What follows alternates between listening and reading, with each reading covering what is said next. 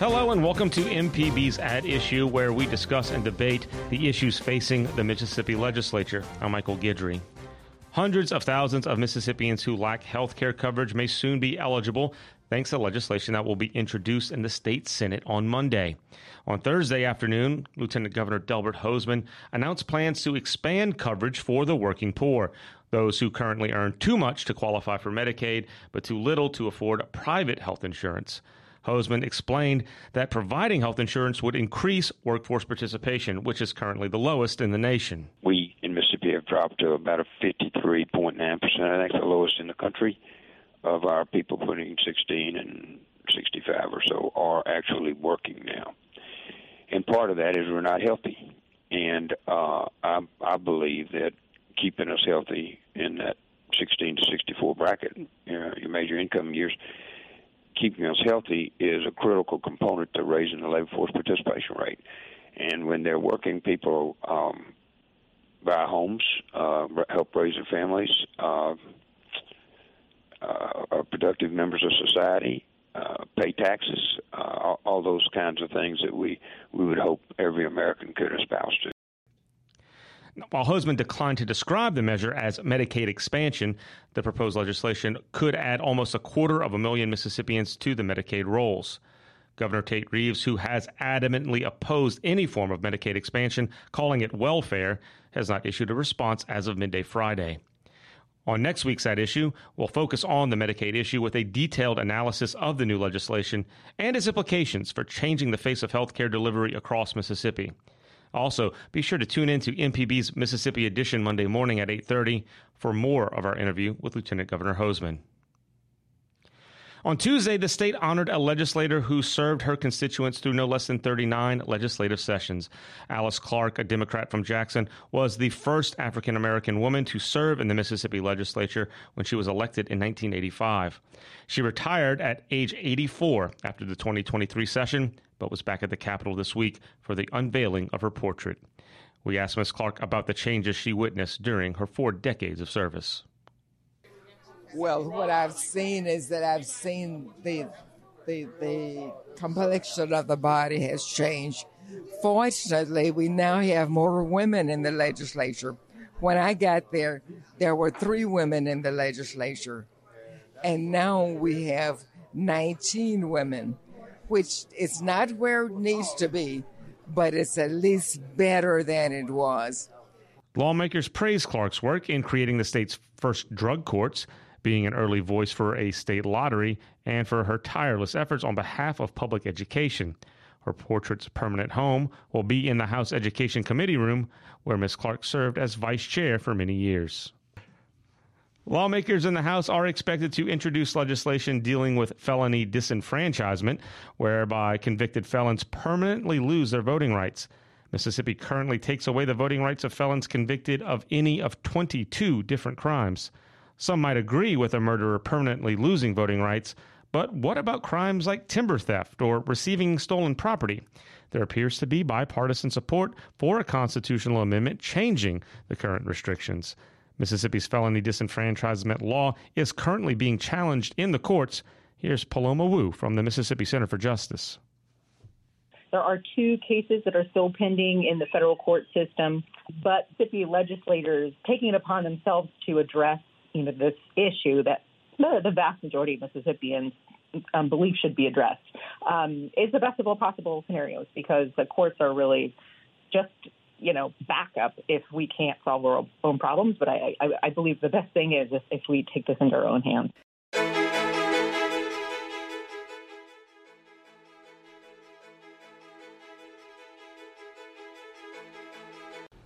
This is At Issue on MPB Think Radio. I'm Michael Guidry.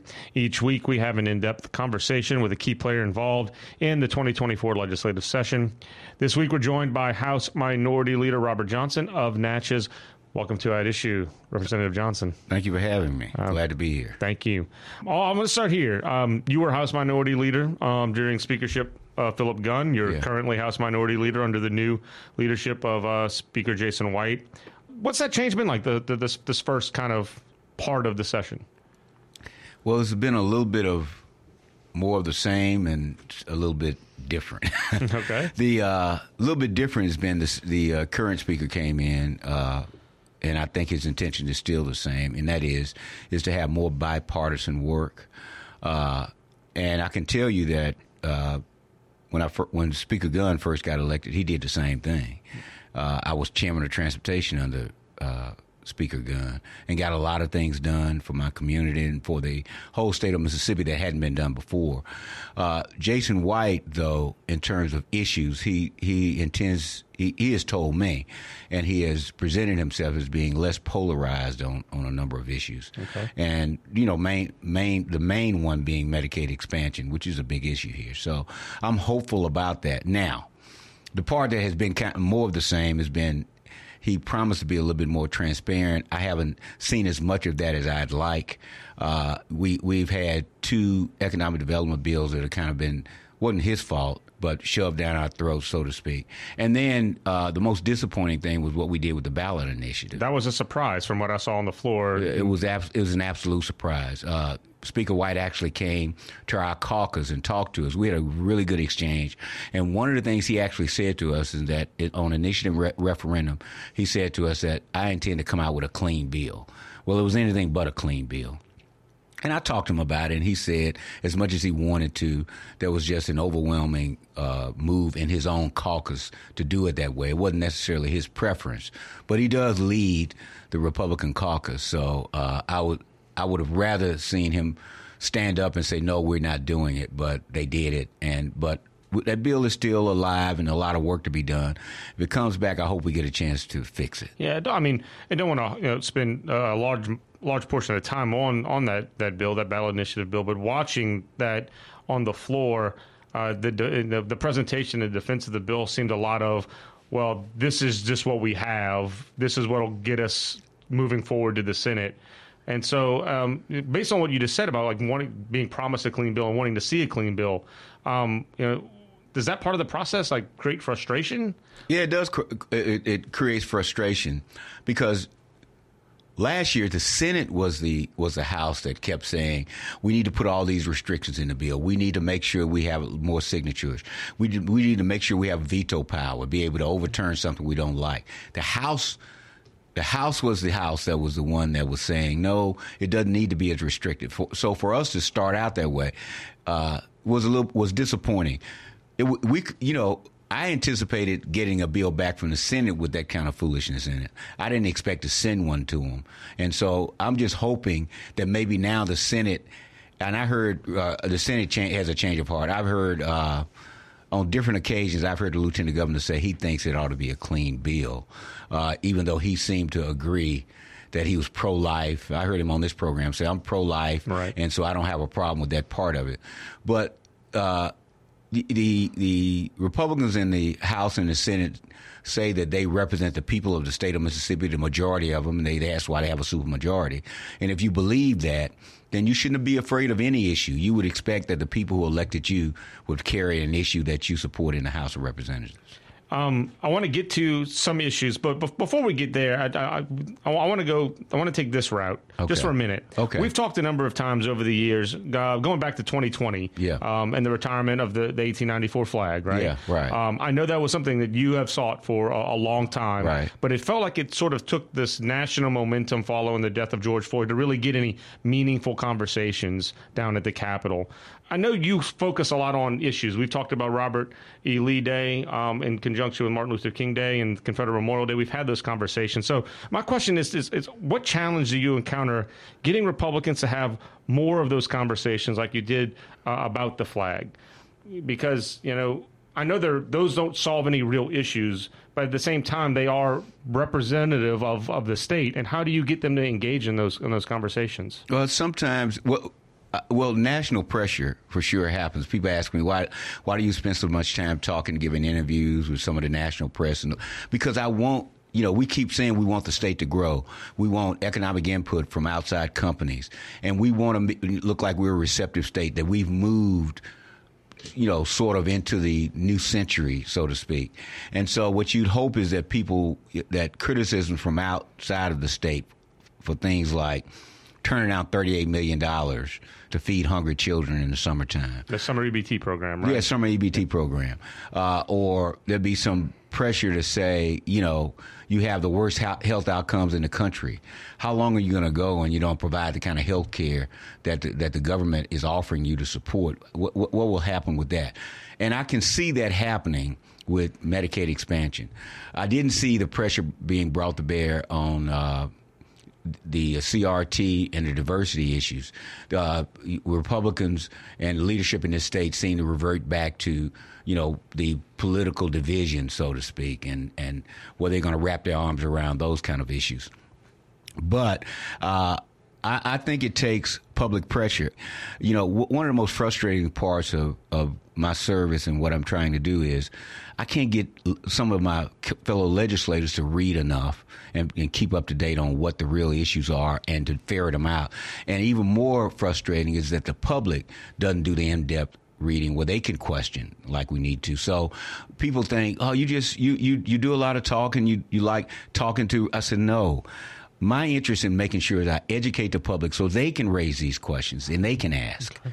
So I think that movement happens when more people understand what is happening at the Capitol, more people get involved. For instance, on these economic development issues, people are beginning to say to me, hey, I'm glad you brought that up. We do need to know how many real jobs are being created. We do need to know if we're giving $50 million to a Chinese company, what kind of company is it? And is it something, if it's supporting the Chinese government who may be involved in some human rights violations that we need? Those kind of things are things that people are beginning to pay attention to.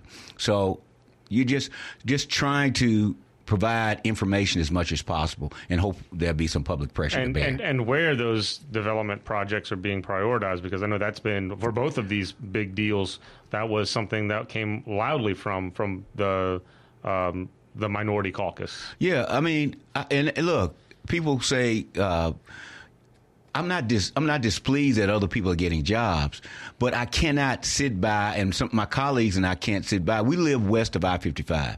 There has been no major economic development project west of I-55 from the Tennessee line to Louisiana line in 30 years. That is, that's just unconscionable. We have the highest poverty rate, we have the highest unemployment rate, and we have the highest or the highest or the lowest doctor per patient ratio in the state. And all of that is driven by people moving out or people they can't stay anywhere where they don't have opportunity to have jobs. We love our part of the state. We love this state. And so to the extent that we can, we want to make sure that everybody has an opportunity. All our cities get a chance to grow. Instead of having a billboard in Greenville or Natchez say, look, we're creating jobs in Madison County, we'd like for those people to stay where they are. The Republicans have them in supermajority, not just in your chamber, but the Senate also. So, I know that makes really pushing Democratic priorities a challenge. Yeah. Where are some of the places where you're seeing the most intersection with your Republican colleagues on issues that can get resolved in legislation that can get passed that appeases the policy priorities of both parties? Healthcare and infrastructure, and I say those two things because. I don't care if you're Democrat or Republican. I think there are four things that people inherently and really expect you to do as a government. They expect you to support and have adequate or better than adequate public safety. They expect you to do the same thing with public health, whether it be hospitals or health departments or providing opportunities for doctors to move into your area. Public education. They want good schools. They feel like that's the state's responsibility. And infrastructure. Whether it be water and sewer, or highways or bridges and railway. And now airport. Broadband. And broadband. 40% of the state doesn't have broadband. They expect us to. Those are things that only government can do. Somebody said, well, what about health care? I say health care is really, government is the only entity that really can provide it on a level that it needs to be provided. And that's, historically, I tell people, they say, well, why is it such a big deal?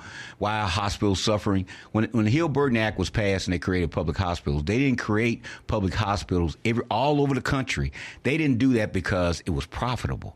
They did it because it was a public service.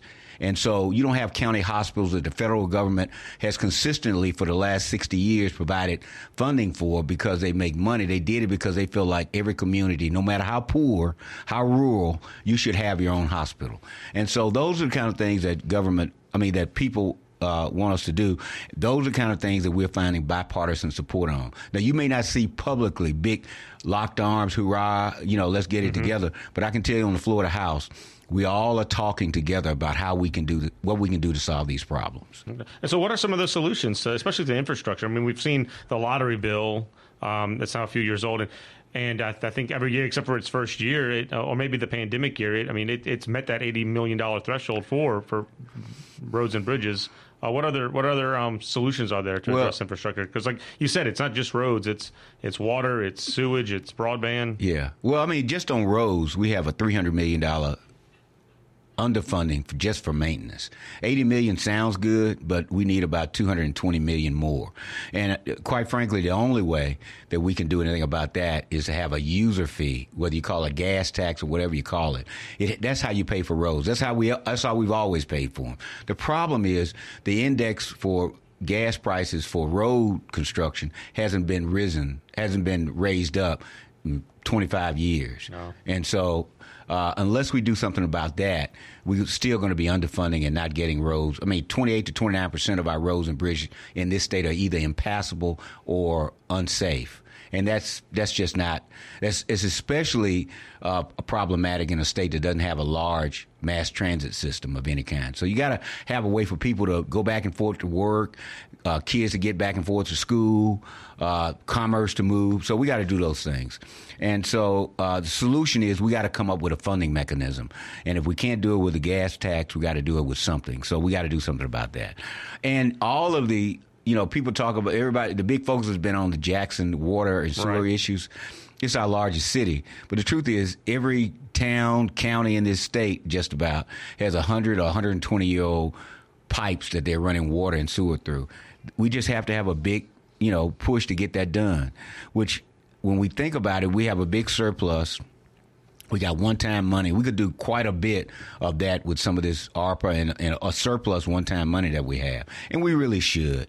And I hope we will continue to have discussions about what we can do to get that done. And the Lieutenant Governor has talked about that matching program that they did with a lot of those ARPA funds. Is that something you're on board with? Do you think that's a fair mechanism? I don't think that's a fair mechanism because, I understand the concept. I understand, and I like the idea that he feels like there ought to be some individual responsibility on the part of these municipalities and counties.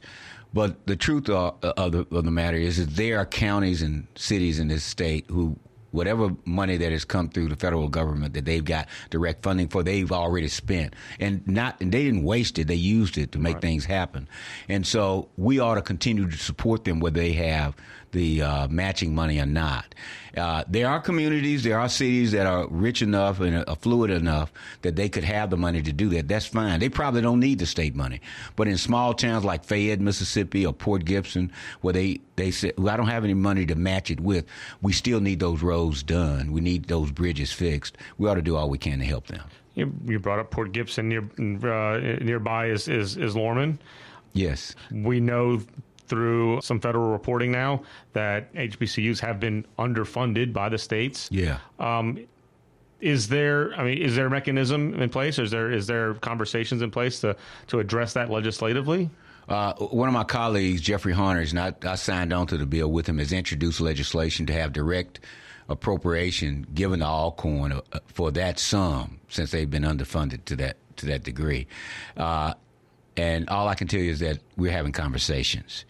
We don't know how far that's going to go. The state has never been very interested or seemed to be very energetic about the idea of just, okay, you were wrong, write the check. They haven't done that. We hope in this instance they feel some reasonableness and some willingness to do at least, let's get started with a partial payment and a promise to pay over time if you don't want to write a check directly right now. But we should definitely do something.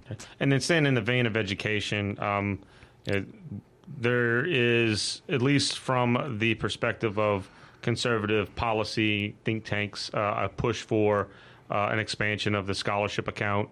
and kind of really opening up full school choice. There's a case that the Supreme Court is considering right now. Oral arguments were last week regarding how appropriations from the legislature can go to public or private schools. What is the position as minority leader? What's the position in the House with the House Democrats when it comes to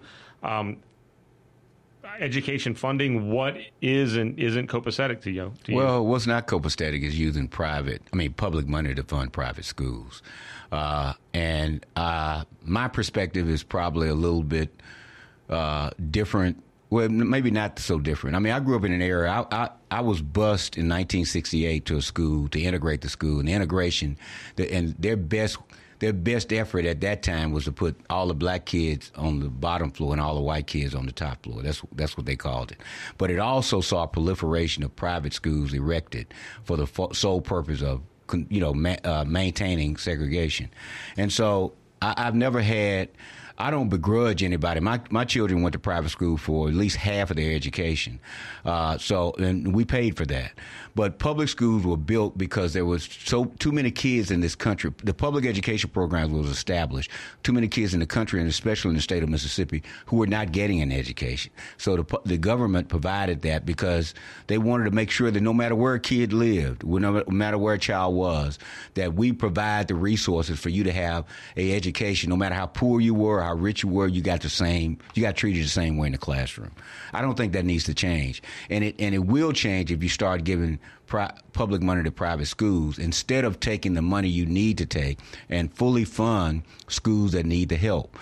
Without even talking about MAEP, let's just talk about, it's not hard to figure out what schools don't have, what school systems don't have the ad valorem base, the tax base, to fund schools at a level that will make sure that the children are getting all the things that a facility should offer. And so once we identify who those programs are, what their needs are, and meet them. And let me tell you something. Anybody that tells you that those needs can be met with anything but money is just not telling the truth. So we can't afford to take that money and give it to somebody else until we fix the schools that need our help. And so I don't believe that we ought to take that and enlarge the scholarship program. Now, short of giving money to fix those problems, there are concepts like community schools and those kind of things that we ought to look at to see how we can improve. Community schools just means getting more people in the community involved, helping fund that kind of a process where teachers won't have to buy all the paper towel and cleaning equipment and those kind of things. It just brings everybody, businesses, community, parents, teachers, friends, partners, all involved in creating an environment that you have a great school. We can do more of that. But short of that, we need to make sure that we address the funding inadequacies across the state before we start talking about, well, they're in a bad school district, we just give them the money, they can go to another school district. It's still up to that other school district to say whether or not they're going to accept the child. And they will pick and choose who they want. Right, just like right now, there are a lot of public school children that are going to private schools, but they're going to athletic scholarships, and that you'll see a lot of that. Instead of that athletic scholarship being funded by the school, they'll take state money and bring these athletes and take them away from public schools. So we shouldn't do that. Real quick, we're I think 10 years now into the early learning collaboratives. What's your assessment of that? I think they're good programs, but I think we should have a closer look at the numbers. I don't know if it applies to the early learning collaboratives, but one of the things that, the governor talks about how scores have improved and more graduation, but nobody talks about how many kids are repeating the grade. One of the things about third grade reading is that, if you don't pass the test, you got to go back and do it again. So some of those numbers are skewed by the fact that some of these kids are repeating the grade and coming and doing it again. But as a concept, the collaborative and all those things, I think are important and they work. We just need to, another point, we have more joint hearings to talk about what's actually happening and what are the outcomes and how we can improve on them. All right. Another real quick one, taxes. We've talked before. Governor is still pushing for an elimination of the income tax. We've heard from some members of your party who say if anything gets cut, let's cut the grocery tax. Where are you? I know we've talked before how you said we're really not in the position to really be cutting anything. You still stand by that? My position hasn't changed. My position hasn't changed. I was just in Natchez dealing with a young man who has a mental health issue. We can't find a place for him to go. And when I talk to the legislature about the fact that we need to put more money into mental health, we need to have more facilities, more experts, more professionals. Everybody tells us we just don't have enough money. Well, if we don't have enough money to address a very dire need in this state, we certainly don't have enough money to cut taxes. And the last thing I have is kind of bring everything full circle. It's been reported that the speaker has tapped some members to write a bill, file a bill that addresses the state's disenfranchisement. When it comes to something like addressing disenfranchisement in Mississippi, considering the whole reason it was written into code, how important are those transparency pieces when it comes to working with you and House Democrats on drafting a bill that is going to affect the lives of convicted felons who are released for crimes that, if you look at the list, some might say that penance is done? Well, I'm 100% in favor of that. If you serve your time, you paid your penance, you should be able to have your rights restored. We've been offering legislation to that effect for 20 or 25 years. And so I'm glad to hear that the Speaker and the rest of the Republicans are on board with that issue. And I think it's driven by the fact that this past election, even though the Republicans and Tate Reeves won the gubernatorial election, the turnout was low on both sides. I think we're seeing fewer and fewer people participate in the process. And so we ought to do all we can to involve more people in the voting process. And if that means restoring people's right to vote, no matter what crime, expanding the list of crimes, that's great. But the other thing Republicans are talking about that they've never wanted to talk about, they're actually talking about early voting. And so the idea of having early voting, that makes all the sense in the world as well. No excuse absentee voting? No excuse absentee voting. They actually, I don't know if we will pass it, but we've never been able to have a real conversation about it. So that's happening too. The idea is that this country is built on its electorate. If people don't participate in the electoral process by choosing leaders, having a voice on issues, then we can't survive as a government. We can't survive as a nation unless we have people voting and participating in the process. And so retarding that process makes no sense. Expanding that process means we are doing something about the future of our country. All right. Well, Representative Robert Johnson, House Minority Leader, thank you for taking some time to join us on that issue this week. Thank you. I enjoyed it. News is all around us, and Mississippi Edition is the best way to stay informed about your community and what's happening across the state. I'm Desiree Frazier. Join us weekdays at 8:30 a.m. for a half an hour of in-depth discussions about important issues affecting your life. Mississippi Edition on MPB Think Radio, or you can also find us online at mpbonline.org and on demand wherever you get your podcasts. Let's get straight to the point with views from both sides of the aisle. We now welcome Austin Barber and Brandon Jones back to our MPB studios. Austin is a Republican strategist and founder of the Clearwater Group. Brandon is an attorney and former Democratic member of the Mississippi House of Representatives. Gentlemen, last week's roundtable was, shall we say, a little spirited, so I hope you've brought that energy back with you. Welcome to At Issue. Thanks for having us. Hey, y'all. Good to be here. All right, so one of the biggest developments this past week to come out of this session is potential legislation to address felony disenfranchisement. Currently, conviction for one of any 22 felonies can cause someone to lose their right to vote. That 22 is an expanded list based on an AG's opinion. And essentially, that disenfranchisement is permanent. There are some mechanisms to get it restored, but I think those can fairly be described as inaccessible for many. The constitutionality of this disenfranchisement provision has been subject to two federal court cases. One was a 14th Amendment argument. It did not get taken up by the Supreme Court. The other is an 8th Amendment argument for unjust punishment. Cruel and unjust punishment. That was heard by the Fifth Circuit last month. Brandon, I'm going to start with you. We were talking, this has been something, especially Democrats have been interested in a long time, restoring voting rights. So how do you feel about lawmakers, especially in a Republican-led House, kind of looking to seriously take up this issue? Well, it's a very positive development. I think just so that listeners have some context, this is a vestige of the 1890 Constitution, which we all know is a Jim Crow Constitution and written with voter suppression of black people in mind. And that's part of where this comes from. That's the history of it. We're one of about 10 states now who still has some form of, and ours is the most, I think, overwhelming disenfranchising provision in a constitution, because to your point a moment ago, you can't get that right back even after you've served your time in prison, paid back whatever debt you may have had, even if it was a nonviolent. If you go to jail right now for felony timber larceny, you lose your right to vote forever. Unless there are two things. You mentioned two things. So one of them is a 2/3 vote of the legislature, which if you ever watch our legislature, hardly ever happens. Those bills come through the Judd B committee and are almost always DOA, or the governor can pardon you. So it's kind of who you know at the upper echelons of state government. So it's very rarely used.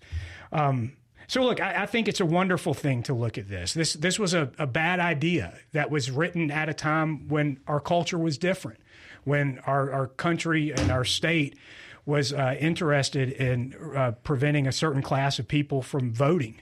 And so we should be paying attention to this. Now, it's enshrined in the Constitution. That means if you want to change it, it's going to take a 2/3 vote. So it's a pretty big threshold they have to clear. But yeah, I'm glad they're looking at it. Which is why, to pitch over to you, Austin, which is why we hear Speaker White has kind of charged some of his leadership to do so, and that includes Price Wallace, who chairs the Constitution Committee, because to Brandon's point, is going to have to come up to a constitutional amendment. So on your side, Austin, like what is the impetus now for Republican leadership to take up this issue? Well, I would say this sounds like this is a bill that's going to run through the House side, and then we'll see what the Senate does. I hadn't heard a lot of conversations about this. Period. When you said you wanted to talk about this, I needed to go sort of get educated on it. And Representative Kabir Kareem, who I think is from the Golden Triangle, Columbus, I believe, Brandon, is obviously been working on this issue for a while. And it's apparent that Speaker White, I read his quote. There's no private conversations. This is a quote from the Mississippi Today. It says this is an issue that has been discussed and been talked about by members, and one we're going to take a look at. So I trust Jason White at his word. And certainly it appears that there are Judd B. Chairman Kevin Moran and Constitution Chairman Price Wallace are having conversations about this. And I'm sure they're conversing with Representative Kareem and others who find that this issue is important. I'd want to understand, just sort of from a political hack side, sort of the constitutional aspect. Does this have to go to the ballot, Brandon? Walk us through, if this passes, okay, this is signed into law. What does this mean? What's the process for this? Yeah, so to amend our state constitution currently, because it's changed recently based on Supreme Court rulings a couple years ago, because we used to have a petition process. To amend it now requires a 2/3 vote of the members of the legislature.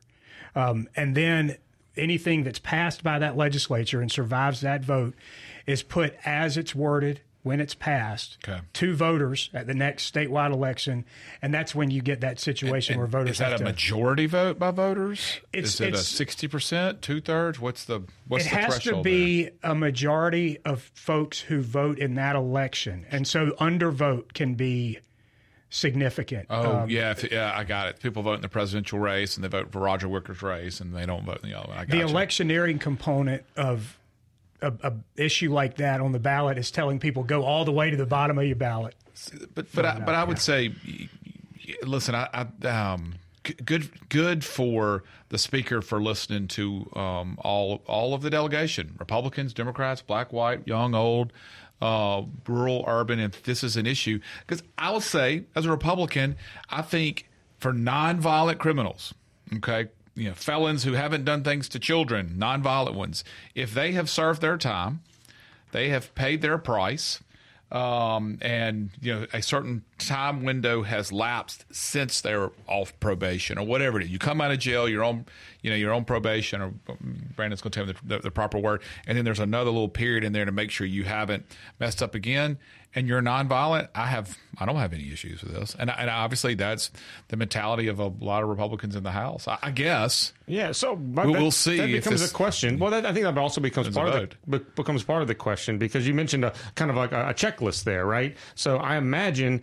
if the speaker's taking this up and he's telling Republican leadership, hey, let's address this. The questions are then going to become, okay, what are the standards, right? Is it you've paid your, you've ended your sentence, you're on parole, do you have to pay all your fines back before you can, before reenfranchisement, occurs? So, I think those are going to be the questions that are really going to be at the meat of this, Brandon. Yeah. So different states have tackled this in different ways, and there is one thing the legislature could do without amending the Constitution. One thing it could do would be to say, look, we're only going with what is in the Constitution. We're not going to go with this list of 22 felonies enumerated by an attorney general's opinion. And so there's legislation out there that says, look, we're limiting it to what the Constitution says, not the attorney general's interpretation. Now, that may have some constitutional – I could see lawsuits creeping up about whether or not that could pass muster, but that's one thing that the state could potentially do now, is just to say we're only sticking to the letter of the law there. When you get to how they could navigate the constitutional amendment, they could take the whole thing out.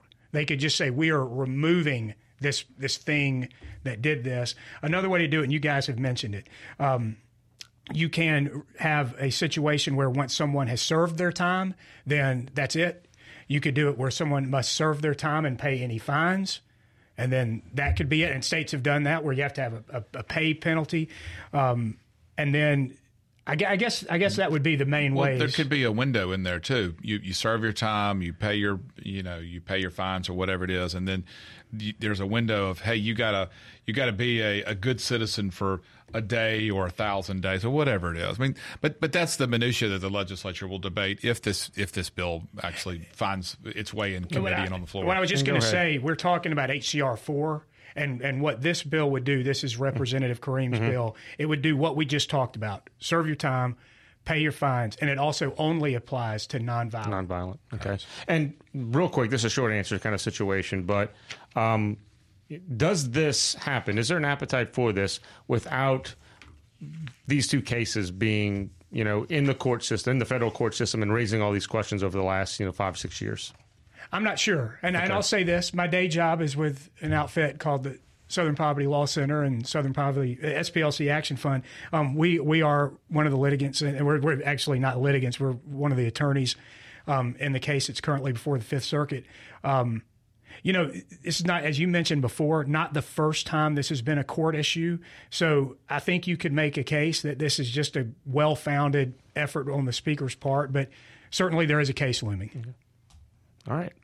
Austin, anything to add? No. All right. No. I look forward to watching the debate at the Capitol. So we've been discussing felony disenfranchisement, and Brandon mentioned the origins, the objectives of it, why there might be an appetite to reexamine it. That brings me to this little pivot. I don't know, I'm old enough to remember the 2012 election. The postmortem for that election, it's the election that Mitt Romney lost to Barack Obama when Barack Obama was reelected for a second term. The postmortem from the Republican Party, if I remember correctly, focus on questions like, how do we make the tent bigger, right? How can we attract more diversity? How can we be more inclusive? I remember those conversations pretty succinctly. So 12 years later, those have kind of become, Austin, buzzwords, 4-letter words to some major thought leaders in the Republican Party nationally and here in Mississippi. I can think of the auditor, his open desire to squelch DEI programs at state universities. And, of course, Representative Becky Curry has a bill now which kind of makes more sweeping restrictions to DEI. So, Austin, I guess I'm going to have to ask what happened. Like, how did we get from 2012 with this idea of looking at that that election and saying we need to diversify, we need to be more inclusive, to those concepts becoming what they are? Well, I worked on the 2012 campaign in Boston for Mitt Romney, and I don't ever remember us saying, hey, let's come up with programs that divide America more than they bring us together. Yeah, Republicans, no different than Democrats. We have to find ways to broaden our tent, get more folks who believe in the ideals that Republicans believe in, limited government, giving more rights to citizens. And look, I think we just went through an issue that I hope, if it passes, those individuals who find the disenfranchisement issue as one of their top ones will look and go, hey, that Jason White guy, man, he's all right. Delbert Hosemann, Tate Reeves, whoever it is that ends up championing that and passes it. I hope that's how they will look at Republicans. I'm talking from my side. Brandon will have his chance here in a second. Of course. And he'll have good points to make. But I think that's what we have to focus on. And I looked at Shad White's report, and I looked at what he did, and he was looking at how are these dollars, these DEI dollars, being spent at college campuses in Mississippi, and he found that $23 million. Not all those were state taxpayer dollars. Some of those were grant dollars. Some of those were federal taxpayer dollars. But tens of millions of Mississippi taxpayer dollars were being spent on programs that I think, sort of sane people like me, I kind of think I'm a common sense guy, would think those are more divisive than they are to bring us together. And I think what's the most important thing for me, and what I teach my two children and what my wife teaches our two children, is look, how do we find a way to make sure everybody feels included, everybody's got the best chance to succeed in life? And that's what I'm focused on. And I would agree with Shad. I hadn't seen Becky Curry's bill, I'm sorry, but I would agree with Shad and what some other states are doing across the country, that many of these DEI programs are tearing us apart versus bringing us together. And that's just my very honest opinion on the issue. Brandon, I'll just let you go ahead and respond to that. Yeah. If any of our listeners are getting whiplash from us going from, removing an 1890 Jim Crow provision from our state constitution to responding to Becky Curry and Shad White, who want to, focus on this issue, then I understand. I'm sympathetic to that. DEI, diversity, equity, and inclusion. These programs date back to the 1960s. This is another one of those kind of smorgasbord of issues that have been popularized in recent years to be divisive. I mean, that's where I would say the division is, Austin. This was a fairly benign, accepted thing within corporate and the rest of university and American life, until we decided to weaponize it. What it is in its basics is an effort to create a framework that encourages fair treatment and full participation of people who have been historically marginalized, who have been historically discriminated against. It's not just about race. A lot of the most successful DEI programs in America have dealt with veterans who are entering the workforce with PTSD, or people who have physical disabilities. So disabilities, yeah. And how their cohorts in their labor force respond to them and help make sure that they're included and a welcome part. And so I think this is just another effort to enrage a base of a party that is fed off of rage. I mean, you started with the 2012 autopsy. I have tremendous respect for a lot of the people who were part of that. I've always respected my colleague Austin for his efforts to make his party more diversified. I think that's been genuine efforts. And I know a lot of, people that Austin's worked with feel that way. They lost the war. I mean, you asked a question. The reason is all those efforts to do that lost. This is now the cult of Trump. This is now a rage manufacturing association. And so Shad White, he's a state auditor. It's hard to get attention as a state auditor.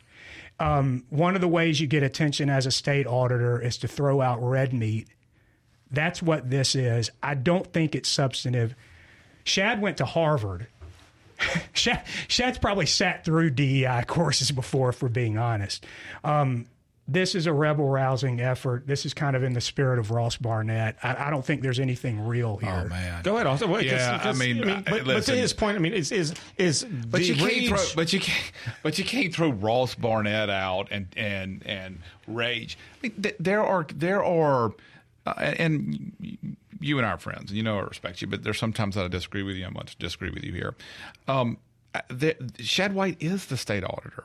And it is his job as state auditor to make sure that our taxpayer dollars are being spent in an appropriate manner. Now, you can argue about whether he should get into decisions that are made at colleges about this course or that course, but he's doing what he thinks is his job. And I'm not going to get into all of the aspects of DEI and some of the things that I'm looking at, sort of a tweet thread that Shad talked about some specifics, because I just don't really want to do that. I'm glad he brought up some of these issues. But to that point, you said appropriately. Is the job of the auditor, when you define appropriately, is it appropriate by law or is it appropriate by ideology? Is there any type of ideological kind of schism here? I don't know the answer to that. I mean, I think every elected official, in some ways, they're going to have some ideology on their shoulder that maybe biases them a little bit in what they do. But ultimately, I think they're trying to do things in the right way. And I know that's what Shad White's doing. But, there are aspects of DEI programs that are being done at my alma mater of Ole Miss, his alma mater of Ole Miss, that just make me think, man, I just don't like that. I think it is more divisive than it is inclusive. We need to be looking at programs. We need to be looking at our job numbers, our education numbers for all of our students. We need to be looking at what Delta Health Alliance is doing in Washington County, in the Leland School District, in the Deer Creek School District, in the Hollandale School District, where they're taking those kids, probably 99% African-American kids, and they are making those kids have some of the best reading scores and graduation scores in the state, so that those kids can have an opportunity just like my kids have growing up in Jackson. I think that's what I really want to focus more on. But this is the question that you posed to us today, and that's why we're talking about it. Yeah, well, and to that point, I do want to ask you this. I mean, as Brandon has mentioned, as someone who has made honest efforts to diversify the party, to be more inclusive, I mean, and you made your points about the programs themselves. So, as someone with that objective in mind, is there a concern that the thought leaders in the party, to Brandon's point about rage baiting, that they're taking these words that have real meaning, and that that the Republican Party in its 2012 postmortem had said these are legitimate kind of concepts we need to consider, and they've taken them, they made them into four-letter words that maybe make achieving that a goal more difficult? But I think there are aspects of DEI programs in colleges, we're talking about Mississippi right now, that do piss me off. You said four-letter words. I think I can say that, and I just did. They do make me mad. I do disagree with. That doesn't mean that I am not for every Mississippian having the absolute best chance that they can to graduate from high school, to go to college if that's what they want to do, to get married, to have kids, to live the American dream. But that doesn't mean that I can't be, or Shad White or Becky Curry or whomever can't be frustrated about certain aspects of these programs on college campuses. Does that mean that all the programs are bad? No. I don't know all the aspects, but right. some of the details that I see, they do frustrate me. That doesn't mean that I'm a bad guy. That doesn't mean that I'm raging and angry. It just means I think I don't like what they're doing. And I'll be quiet, Brandon. And we're talking about that's talking about you, but Brandon, I mean, looking at it, you're the one that brought up the whole rage baiting thing. What I mean. When you hear Austin say that, what's your response? Well, look, I don't doubt Austin's sincerity. I never do. I doubt Shad's. I mean, if you look at Shad's Twitter feed, he's a rebel rouser. I mean, this is kind of his shtick. Shad White has not done anything all that significant as auditor. The reason we know about him is because he kind of likes to stir up the hornet's nest. He's writing a book right now about an ongoing prosecution that his office got started. I mean, this is a guy who likes attention. So but let's leave that alone. I know Austin's being sincere, and I'm sensitive to the fact that we're three white guys talking about cultural sensitivity. Exactly. Yeah, that's not lost on me either. We live in a world that's increasingly multicultural. And part of a full education is knowing how to live in that world. And part of the reason these programs are based at universities is because at predominantly white institutions, Ole Miss is one. The name Ole Miss harkens back to something. At predominantly white institutions, it's critical for the overall experience of students that students of color have a space and have a place to feel comfortable. And that doesn't happen unless you're deliberate about it. Now, we can sit here and pat ourselves on the back and say we've arrived and we know how to do this stuff. We haven't. And so you kind of have to be deliberate about saying, you know what, I've got to get some history. I've got to get some comfort level dealing with something that might be different, dealing with people that might be different. And so I think that's the spirit of these programs. I'll give you the final word here. 10 seconds. Since I was on campus as a student in the mid to late 90s, I will say I was always smart enough to stay at Ole Miss for 5 years. I'm sure you would agree with me. We should be deliberate to make sure that every student feels like they're a part of Ole Miss, but we shouldn't divide students to get to that. And that's where I am on this. But it doesn't diminish me and you to be sensitive about the other. I mean, you and I are part of the predominant class in the area where we live. White men have run Mississippi and have since way before you and I got here. You kind of have to be deliberate about pausing for a minute and making space for other folks that have entered our society. And people like you and I typically don't do that very well on our own. I don't disagree, but I don't have to teach any kid, black or white, that they're good or bad because of what. But that's not what these programs do, though. I think that's a misrepresentation of the programs, and I'll bet nobody at Ole Miss is teaching that. I hope that's not what it is. I hope that you're right on that. I just want to figure out a way that kids who come to Ole Miss, going to have the biggest freshman class, they're breaking records every year, or Mississippi State or Delta State, can find a place where they feel comfortable and get a good education, and it doesn't divide others. That's just my whole point on this. All right. So we had a reasonable debate on this. Yeah. Brandon didn't get too mad. No, not at all. All right. Well, we're going to make a major pivot here, our last bit, and we won't spend too much time on it. But another measure has already made its way through the House. That's online sports betting. It happened 2 weeks ago. It allows online sports books to partner with brick and mortar casinos. They each get a stake in the game. I think how much stake is kind of maybe part of the debate going on. So just quick thoughts on this. Is this a logical next step when it comes to sports betting in Mississippi, which has been around since 2018, or considering the risk with online sports betting, is this something that could potentially invite trouble or even maybe pose a threat to traditional casinos, Austin? No, it's absolutely logical. I mean, look, this is happening right now. It's just happening in a black market, and it has been for a long time. Even today, with technology as advanced as it is, you've got offshore casinos where people are finding a way to get around the law to bet on a ball game through an offshore casino. This needs to happen. This is good. It's not like a make or break thing for casinos. This is not hundreds of millions of dollars in new tax revenues that's going to come in, but it is new tax revenues that will come in.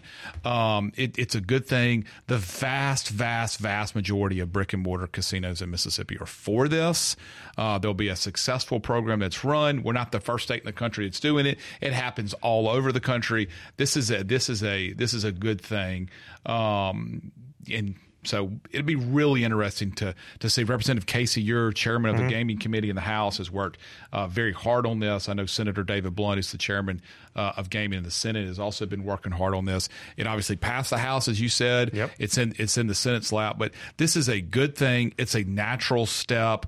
The vast majority of casinos are for this.